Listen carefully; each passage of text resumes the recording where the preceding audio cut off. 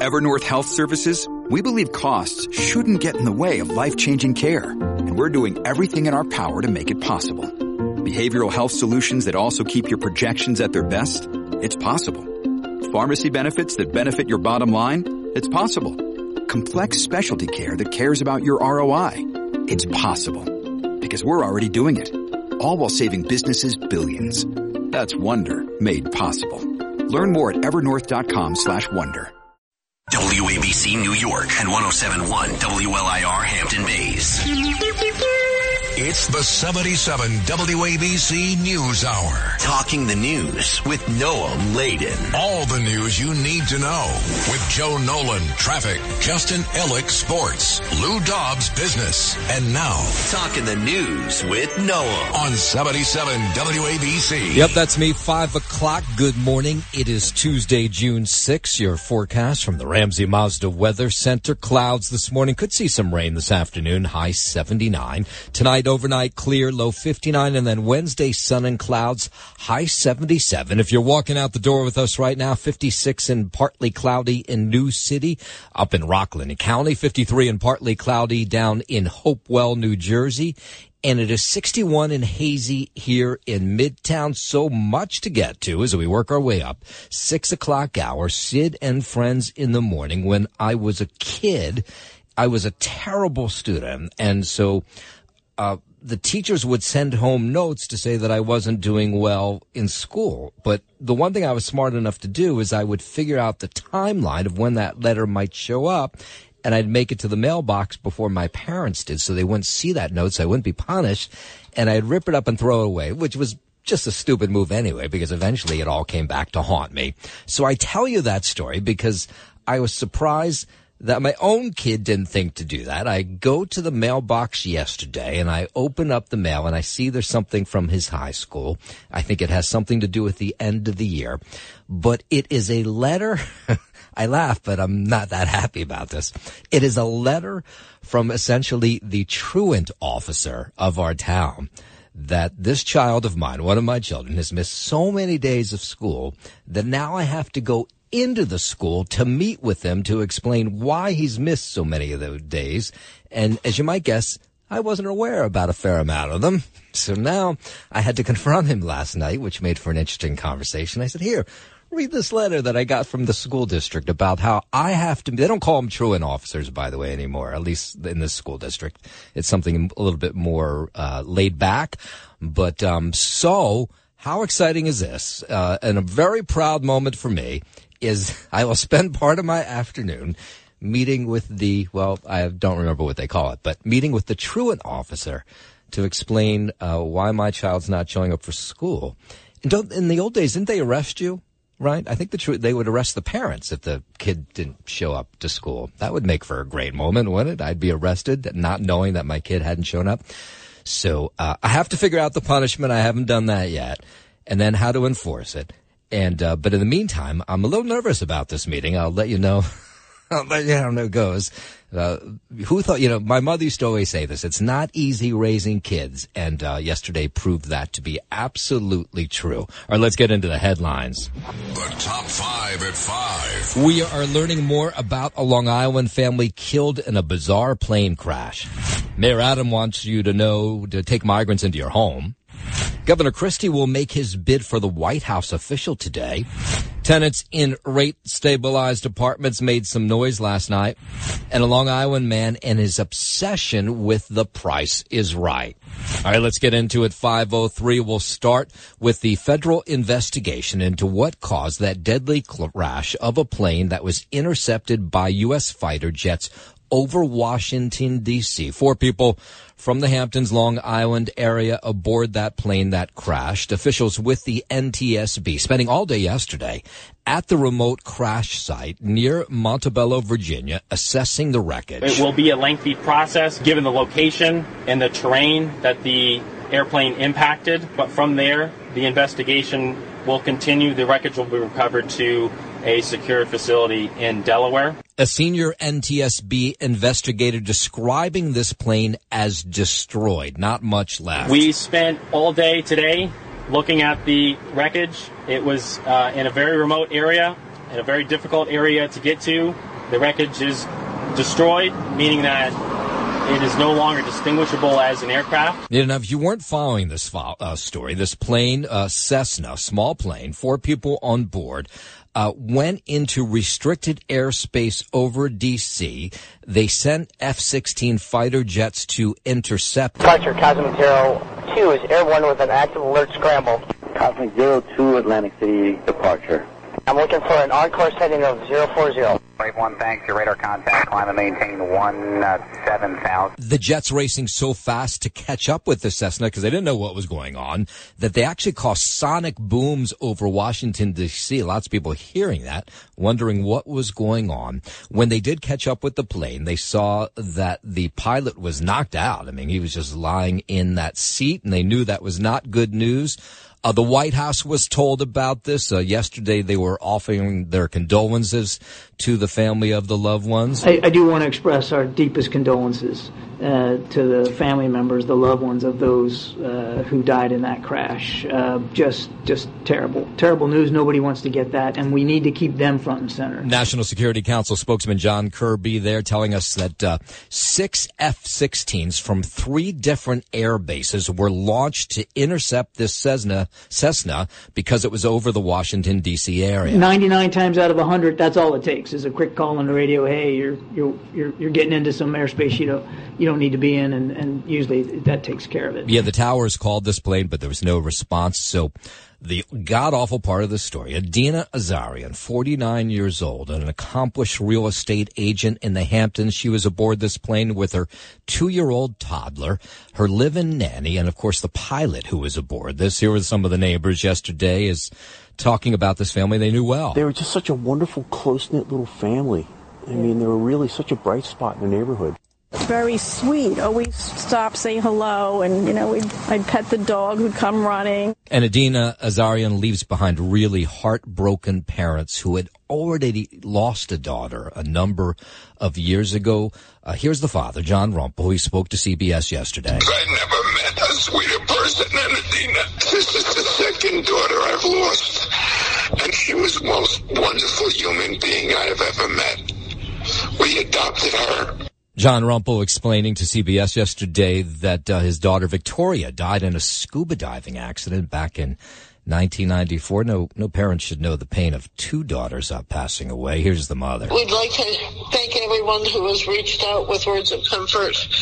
We're also very grateful for the efforts of the first responders and the FAA and the NTSB and the state police. We'll follow this story, of course, as it goes on as they do this investigation to figure out what exactly took place aboard that plane. WABC News Time 509. Let's go down to Washington, D.C. The House Oversight Chairman beginning the process to hold FBI Director Christopher Wray in contempt of Congress. It's all about this document that claims President Biden was involved in a criminal bribery scheme. Wray is apparently not willing to hand over this document to Republican Congressman James Comer and the House Oversight Committee. So James Comer says they're going to go after the FBI director. The confidential human source who provided information about then Vice President Biden being involved in a criminal bribery scheme is a trusted, highly credible informant who has been used by the FBI for over 10 years. Comer says and has been paid over 6 figures. Didn't mean to step on you there, Congressman. The Republican congressman says the FBI refused to hand over the unclassified record to the House panel. He says they've asked for it many times. It's time to hand it over. At the briefing, the FBI again refused to hand over the unclassified record to the custody of the House Oversight Committee. And we will now initiate contempt of Congress hearings this Thursday. So Democrats say there's nothing to this story. It's just politics. But Republicans on this House Oversight Committee say no. Let's see the documents, find out what's in it all. The congressman says more and more times when you hear stories like this, he says, where the FBI is not handing over documents that the Congress is asking for, it's all about trust. Americans have less trust in the FBI when this happens. Americans have lost trust in the FBI's ability to enforce the law impartially and demand answers, transparency, and accountability. All right, let's go out to China. China's military becoming increasingly aggressive in the Taiwan Strait, also in the South China Sea, aggressive towards us, the U.S. These are part and parcel of an increasing level of aggressiveness by the PLA, the PRC's military. National Security Council spokesman John Kirby there telling reporters yesterday a Chinese warship came dangerously close to a U.S. Navy destroyer over the weekend. Kirby says this kind of thing can't happen. And sadly, this is just part, again, of a growing aggressiveness by the PRC that we're dealing with, and we're prepared to address it. And he wants to keep this channel of communication open with China so they can have a back and forth on things when things like this happen. And we're going to continue to keep the lines open with the Chinese to make it clear how unacceptable those particular intercepts are. All right, let's go a little further away. Secretary of State Antony Blinken talking about Israel's ties with the U.S. He spoke at the AIPAC conference, which was a pro-Israel lobby yesterday. Today we celebrate 75 years of the U.S.-Israeli partnership. He says the Biden administration vigorously pushing back against anti-Israel efforts and anti-Semitism around the world. That partnership touches on every aspect of our lives, from security to business, from energy to public health. Our ties have not only delivered for one another, but for countries around the world. All right, 5:13, let's go down to Florida. Jury selection continues ahead of the trial of the Parkland School resource officer that was on duty 2018 during the Marjorie Stoneman Douglas High mass shooting that took place. He did not do his job on that day. Judge Martin Fine reading the charges against former Broward Sheriff's Office Deputy Scott Peterson. And that Scott Peterson failed to make reasonable effort to protect Joaquin Oliver from the abuse, neglect, or exploitation by another person.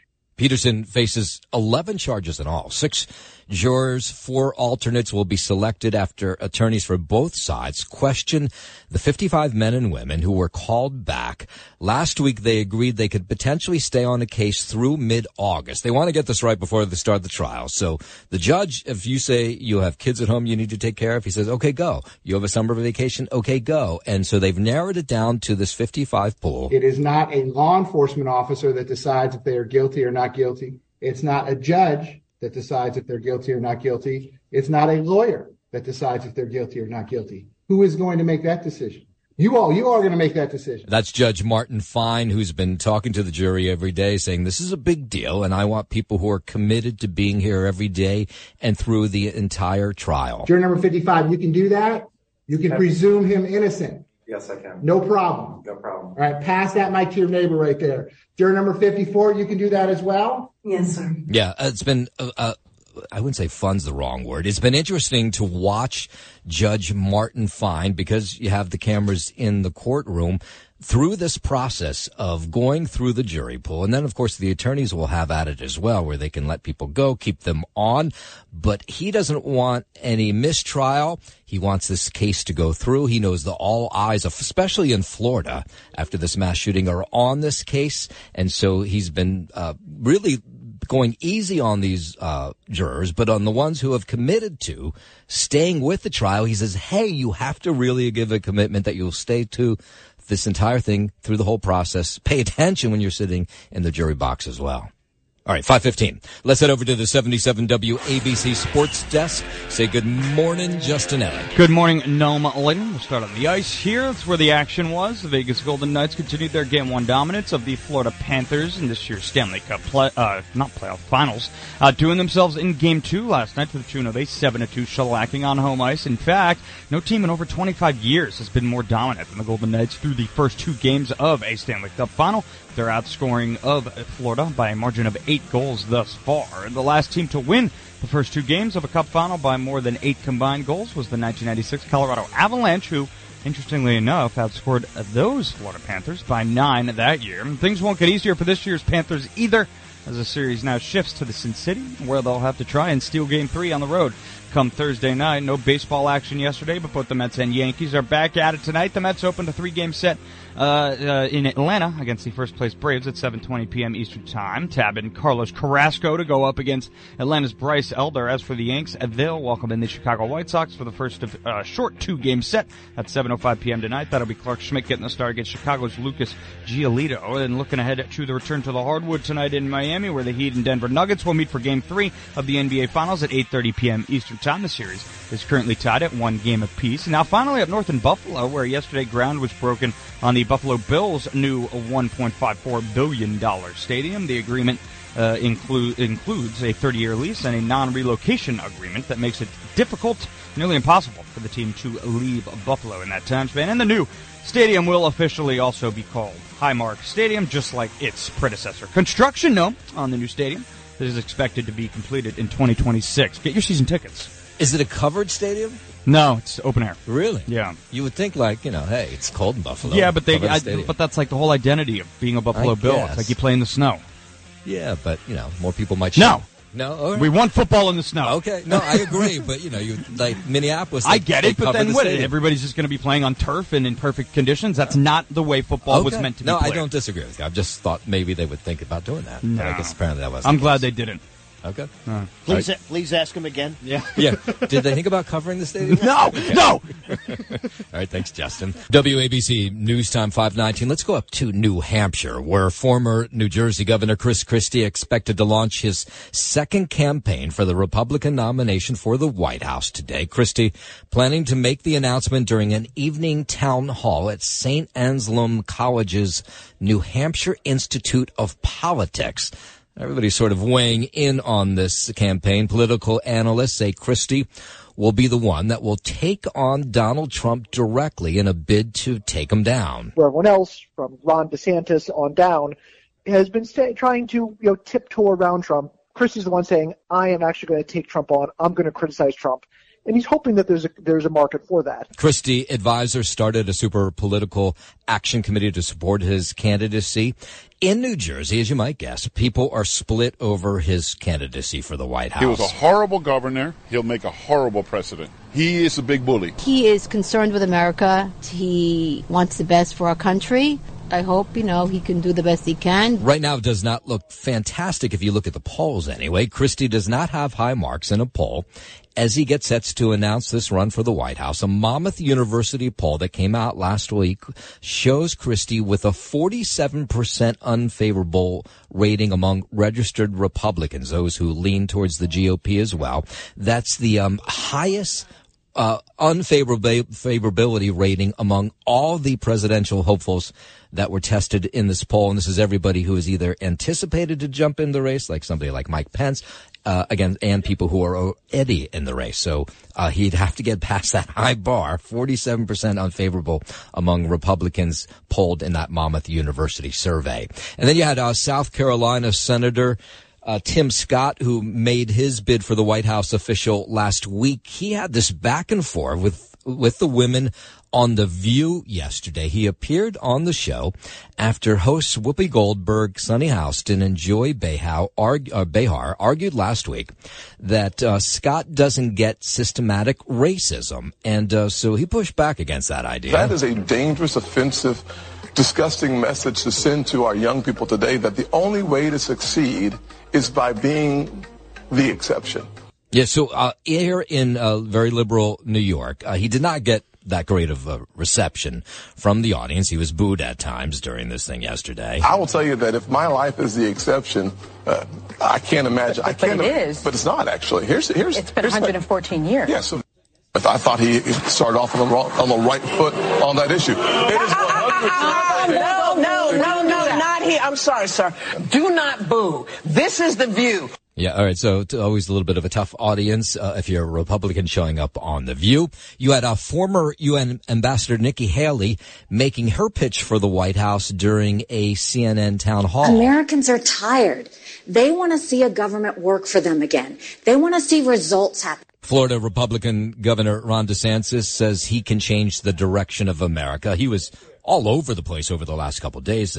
South Carolina, Iowa, New Hampshire. I think American decline is a choice, and I'm running for president because I think if we choose another path, we can restore American greatness. Former Arkansas Governor Asa Hutchinson says he was happy to be part of a Republican event in Iowa. I mean, this is the first occasion really to talk about my background, experience, vision for America. They were all taking part, or many of them outside of Donald Trump, in a weekend event sponsored by Iowa Republican Senator Joni Ernst, who says after seeing everybody rifle through Iowa over the weekend, she says she feels very hopeful about the Republicans taking back the White House. They are hungering for a change, and all of these candidates presented an exceptional pathway to the White House in 2024. Meanwhile, lawyers for former President Trump yesterday meeting with Justice Department officials and special counsel Jack Smith. The meeting in Washington, D.C. comes as Smith's investigation into Trump's alleged mishandling of classified documents is said to be nearing the end. CBS first reported the meeting and tweeted a photo of one of the attorneys entering the DOJ headquarters. It comes after a public request for a meeting from Trump's team about what they call prosecutorial misconduct. Meantime, the federal grand jury in the case is expected to meet this week. I'm Brian Shook. And then you have Republicans who've been watching from the sidelines, lawmakers, senators, Congress members who are trying to decide if they want to jump in and endorse somebody, if it's too early. South Carolina Congresswoman Nancy Mace was on with Sid and Friends in the Morning yesterday. And she said she's amazed that Democratic Party leaders continue to push President Biden to run at his age. He may be very smart, be with it on some days, but then on other days, he's just not. And I don't believe that's what the American people want. And when you look at the polling, even within Democrats, 60% or so don't want him to run again. I mean, he should be enjoying his days, looking at the surf. Mace, who was firmly in the Donald Trump camp in 2016 and 2020, not ready to endorse any fellow Republican in the race for the White House just yet. 525, let's bring it back home.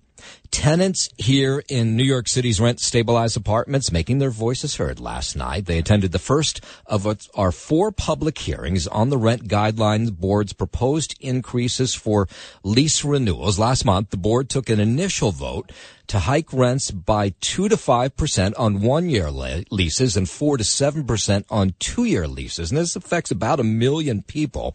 A final vote will take place on June 21st. But the renters who are upset, they were out at this meeting last night. With that increase, I want to be able to pay my bills, especially the rent. $60 takes away from medication. $60 takes away from food. $60 take away from basic need, car and air.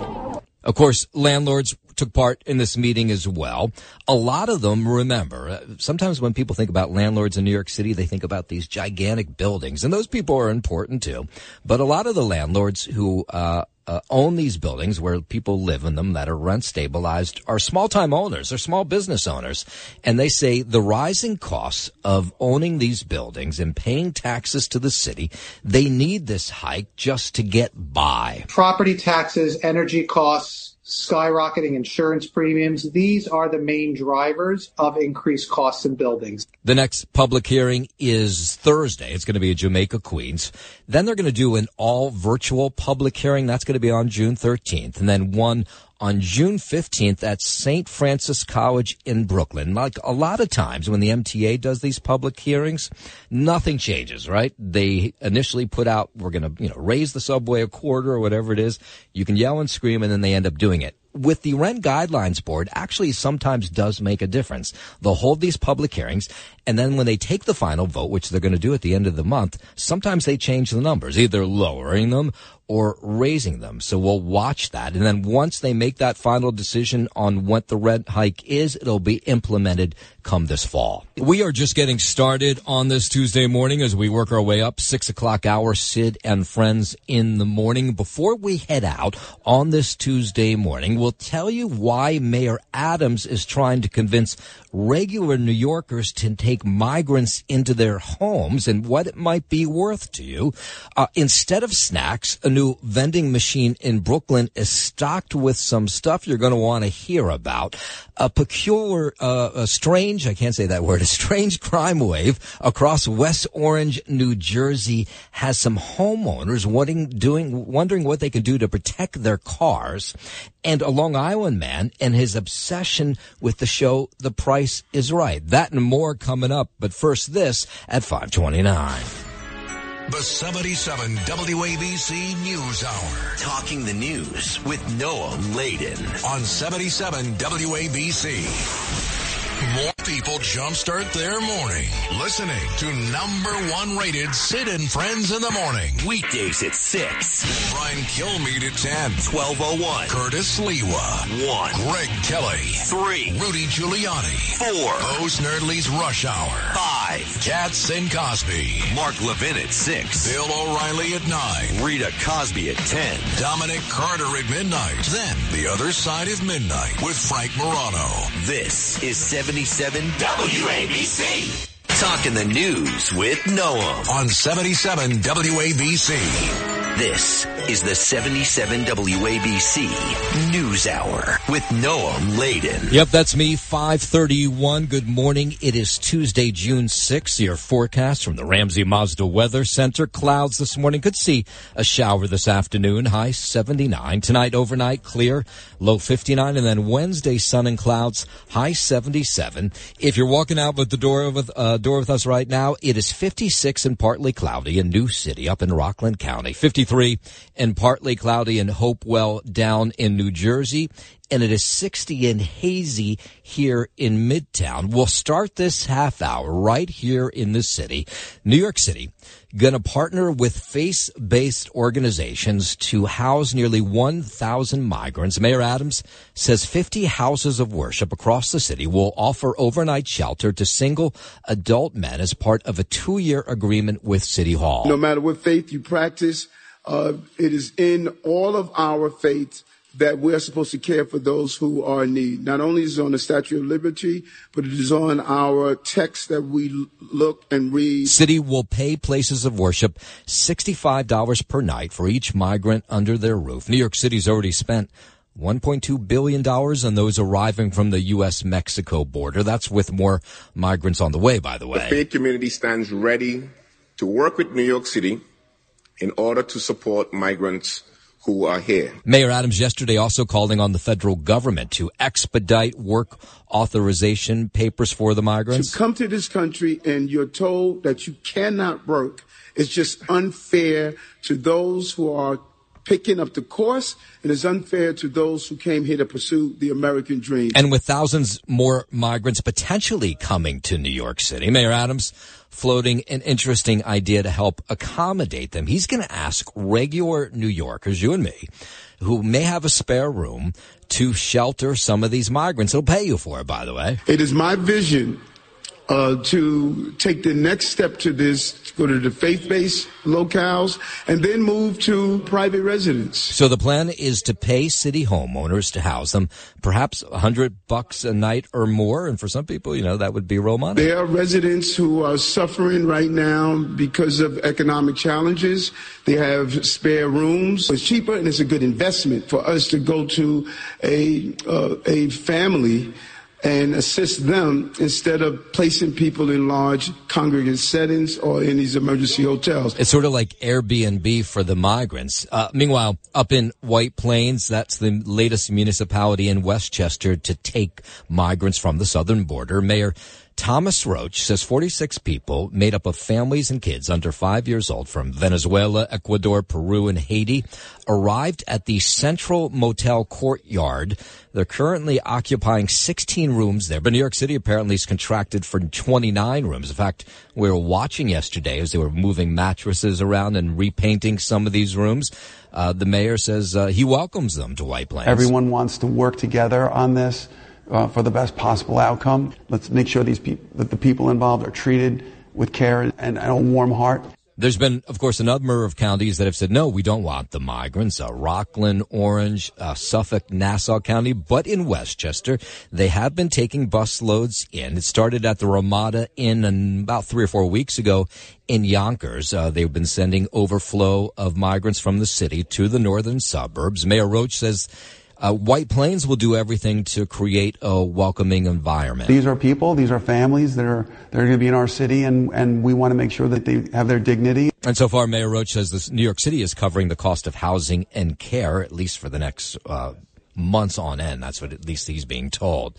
And that goes on as an investigation underway after more than a dozen migrants from South America were taken to the Catholic Diocese of Sacramento, California by a private plane. They haven't figured this story out yet, but the Attorney General of California says these people that got off this private plane were carrying documents that appeared to be issued by the state of Florida. It's called their voluntary transportation program, and they've hired virtual systems the state of Florida has to identify migrants in Texas, not in Florida, in Texas, and move them to other states. So the question is, who paid for this flight? A private plane. California Governor Gavin Newsom says the 16 Venezuelan, Colombian migrants were originally in Texas. Newsom working with the State Department of Justice to find out who paid for it all. It's potentially illegal. It could violate criminal laws. It could violate civil laws. So we're continuing our investigation. We'll get to the bottom of that. We want accountability. And Gabby Trejo, she's the executive director of the Sacramento Area Congregations Together, is an organization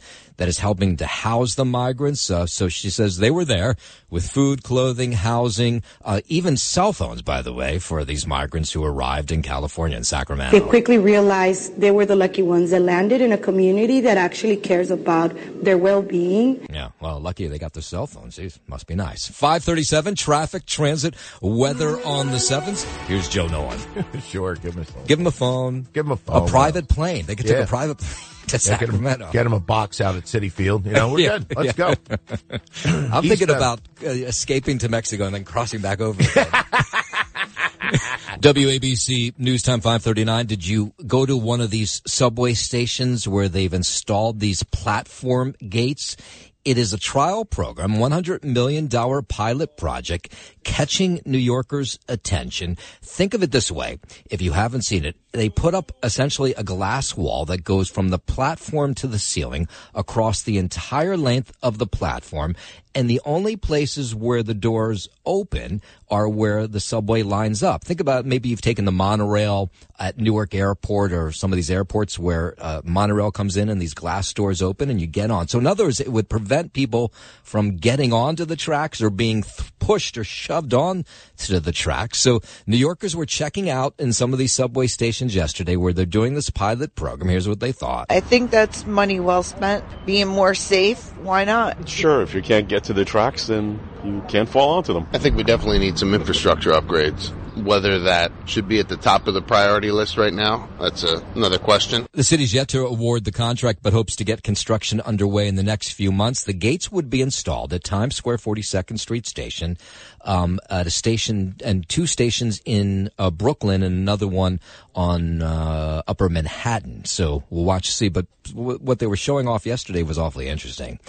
Let's go out to New Jersey. New Jersey putting $20 million into making a critical infrastructure investment regarding wastewater. Governor Murphy says the money will go towards a 2-part project in Monmouth County, which includes replacing more than 3,000 feet of sewer lines. I know infrastructure like sewer lines and water pumps may not seem exciting, but this is a big deal for the 90,000 people across a dozen towns and 2 military bases that rely on this system every day. It is a huge deal. So many of these sewer lines, these pipes underneath are more than 100 years old. Murphy says it's all to safeguard the 12 surrounding communities from future storms, make sure the water goes on, you turn on the faucet. And both of these actions will protect the infrastructure from future storms and make this system more climate resilient. All right, let's go out to West Orange, New Jersey. A crime wave moving through West Orange, leaving residents on edge. So here's what they're doing. Thieves are breaking into homes overnight, but they're not looking for cash or valuables. They want somebody to be in the house because what they're looking for are key fobs for the cars, the pricey, expensive cars that are in the driveway. Police say it keeps happening. They've already investigated at least 8 break-ins and thefts just in the last few months. So the person somehow gets into the house, maybe through an open garage, maybe through a back door, and they search the house with people inside, by the way, for the key fob and then steal the car. It happened to this guy. The lights were all off, so they found it in the dark. I don't know if they got some type of tracer. They could track the signal or whatever, right? I thought they was playing a joke, like they moved the car. They said, no, we didn't touch the car. So I went to look for the key fob, couldn't find the key fob, and I called the police right away. In that guy's case, it was an Audi that he had rented. It was a car rental that these people ripped off. Harold Ross, he lives in West Orange as well, and he says now he's double-checking his locks at night because he's worried about this, and he probably should be. It's definitely like something that the neighborhood's been talking about. They've been holding a couple meetings up the hill, just making sure everyone stays focused on like keeping their doors locked. So apparently this problem not limited to West Orange. Nearby Livingston, New Jersey, they had 6 break-ins alone just last week. And just yesterday, someone broke into a house and found the keys to an Audi and drove away with it. I've just been hearing about, the break-ins with the key fobs and just stealing cars, and I'm a little worried. I feel like it hasn't been completely taken seriously when it started out, and now that it's starting to get out of control a little bit, they're starting to recognize it as a problem. Yeah, police say they're all over it. They're, driving the late-night patrol looking for these guys who are breaking into homes trying to steal cars. Instead of snacks, a new vending machine in Brooklyn is stocked with Narcan. That is the drug that will wake up a sleeping addict who's fallen asleep and stopped breathing. They're also loaded with fentanyl test strips. The potentially life-saving products available for free on the corner of Broadway and Decatur Avenue. That's in Ocean Hill, where apparently drug overdoses continue to be a huge problem. So health officials put up this vending machine over the weekend. The commissioner of the City Department of Health was there yesterday describing what's in this machine and how it all works. I think they'll be surprised to find that this is a public health vending machine. I think that's a great thing. It'll start conversations, hopefully get people talking. The vending machine at 1676 Broadway, the first of 4 that'll be installed in neighborhoods with New York City's highest overdose rates. Users simply enter your zip code, and then you select what you need, no charge. In 2021, the city counted a record of almost 3,000 overdose deaths, and statistics in 22 are expected to be even more grim when the tally is finally done.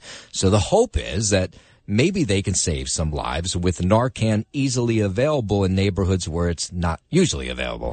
It'll have safe smoking kits, safe sniffing kits, safe injection kits. It shouldn't be luck or privilege that gets you into services. It should be easily accessible to everyone we know and love. The vending machine's part of Mayor Adams' plan to reduce overdose deaths by 15% by 2025. By the way, these vending machines have been successful and are being used in Philadelphia and Cincinnati. So that's apparently where they got the idea from. All right, 5:45. Let's head over to the 77 WABC Sports Desk and Justin Eddick. Thank you, Noam. And we'll start on the ice of the Vegas Golden Knights. Continue their Game 1 dominance of the Florida Panthers in this year's Stanley Cup Finals, outdoing themselves in Game 2 last night for the tune of a 7-2, shellacking on home ice. In fact, no team in over 25 years has been more dominant than the Golden Knights through the first 2 games of a Stanley Cup Final, with their outscoring of Florida by a margin of 8 goals thus far. The last team to win the first 2 games of a Cup Final by more than 8 combined goals was the 1996 Colorado Avalanche, who, interestingly enough, outscored those Florida Panthers by 9 that year. Things won't get easier for this year's Panthers squad either, as the series now shifts to the Sin City. Well, they'll have to try and steal Game 3 on the road come Thursday night. No baseball action yesterday, but both the Mets and Yankees are back at it tonight. The Mets open up a 3-game series in Atlanta against the first-place Braves at 7:20 p.m. Eastern Time, tapping Carlos Carrasco to go up against Atlanta's Bryce Elder. As for the Yanks, they'll welcome in the Chicago White Sox for the first of a short 2-game set at 7:05 p.m. tonight. That'll be Clark Schmidt getting the start against Chicago's Lucas Giolito. And looking ahead to the return of hardwood action tomorrow night in Miami, where the Heat and Denver Nuggets will meet for Game 3 of the NBA Finals, 8:30 p.m. Eastern Time. That's tomorrow night. Series currently tied at 1 game apiece. Now finally up north to Buffalo, where yesterday ground was broken on the Buffalo Bills' new $1.54 billion stadium. The new agreements include a 30-year lease and a non-relocation agreement that makes it difficult for the team to leave Buffalo. And the new stadium will officially also be called Highmark Stadium, just like its predecessor. Construction on the new stadium is expected to be completed in 2026. And yes, Noam, I know you're wondering, but it is an outdoor stadium. So they'll be playing in the snow, like they should be. Who's Highmark? Is that a corporation or something? Yeah, some sort of sponsor. Yeah, right. Exactly.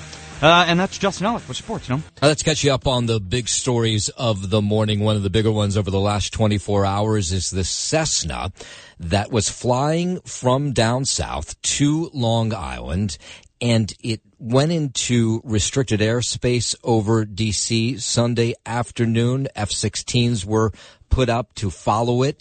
They realized the pilot was unconscious. The plane eventually crashed. Yesterday, the NTSB spent all Monday at the remote crash site. This is near Montebello, Virginia, assessing the wreckage. It will be a lengthy process given the location and the terrain that the airplane impacted. But from there, the investigation will continue. The wreckage will be recovered to a secure facility in Delaware. A senior NTSB investigator describing the plane as destroyed. Those are his words, noting what remained was not even recognizable as an aircraft. We spent all day today looking at the wreckage. It was in a very remote area, in a very difficult area to get to.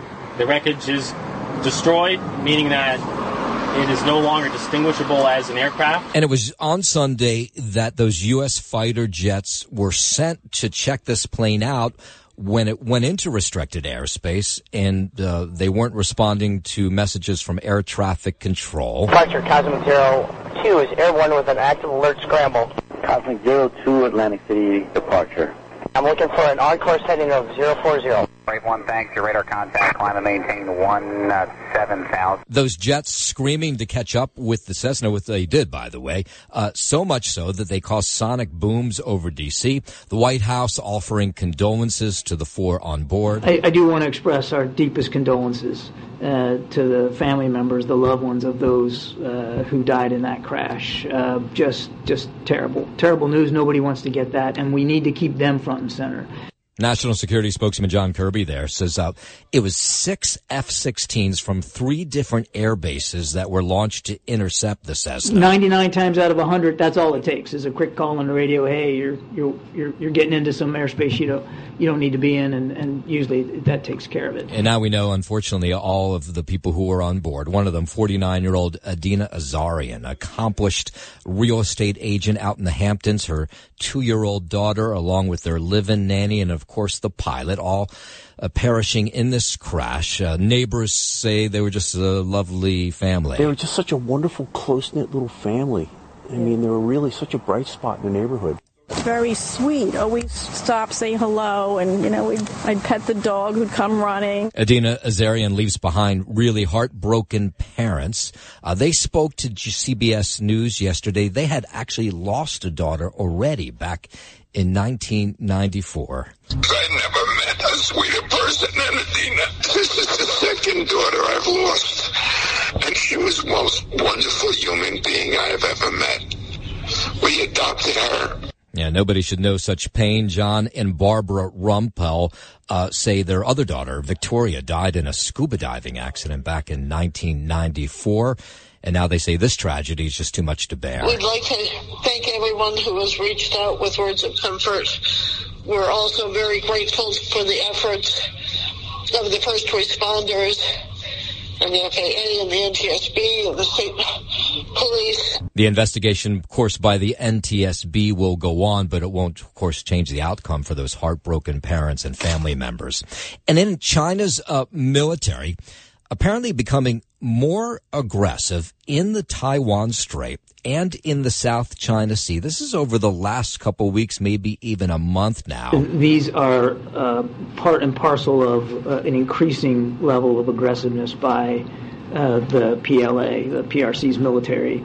National Security Council spokesman John Kirby telling reporters yesterday a Chinese warship came dangerously close to a U.S. Navy destroyer over the weekend. And sadly, this is just part, again, of a growing aggressiveness by the PRC that we're dealing with, and we're prepared to address it. Kirby says they're trying to keep the lines of communication open with China so this type of thing doesn't happen. And we're going to continue to keep the lines open with the Chinese to make it clear how unacceptable those particular intercepts are. And the other big story back home here, Governor Chris Christie going to launch his second campaign for a Republican nomination for president today up in New Hampshire.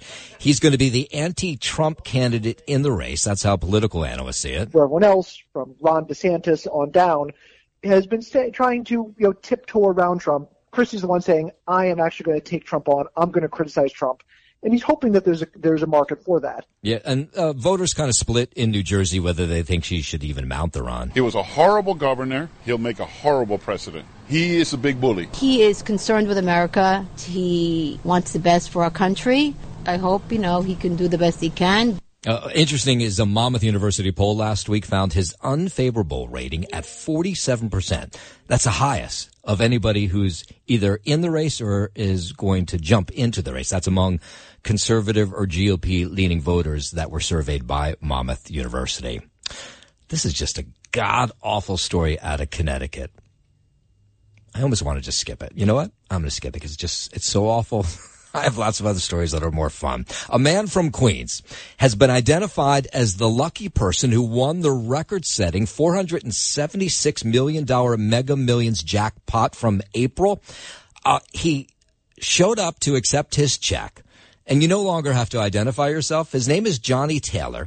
And when the Mega Millions put up his picture, they released it yesterday, they had a sticker over his face because, he knows everybody's going to show up at his house looking for money. He got a lump sum payment of $157 million. He just retired, 71 years old. He'd been a mechanic, a handyman in Manhattan. He says with his winnings, he wants to travel, buy a new home, replace his 2012 Prius with a newer model hybrid vehicle. He says he also plans to donate to his local church. So you might be asking, where does he get his tickets? That's always a big deal. People then will flock to this place to get one, thinking there'll be another winner. He bought his ticket at Liberty Beer and Convenience in Queens. That's a convenience store right near his local subway station. By the way, the Liberty Beer and Convenience, they get a $10,000 check for selling the winning Mega Millions $476 million ticket. And finally, George Fletcher.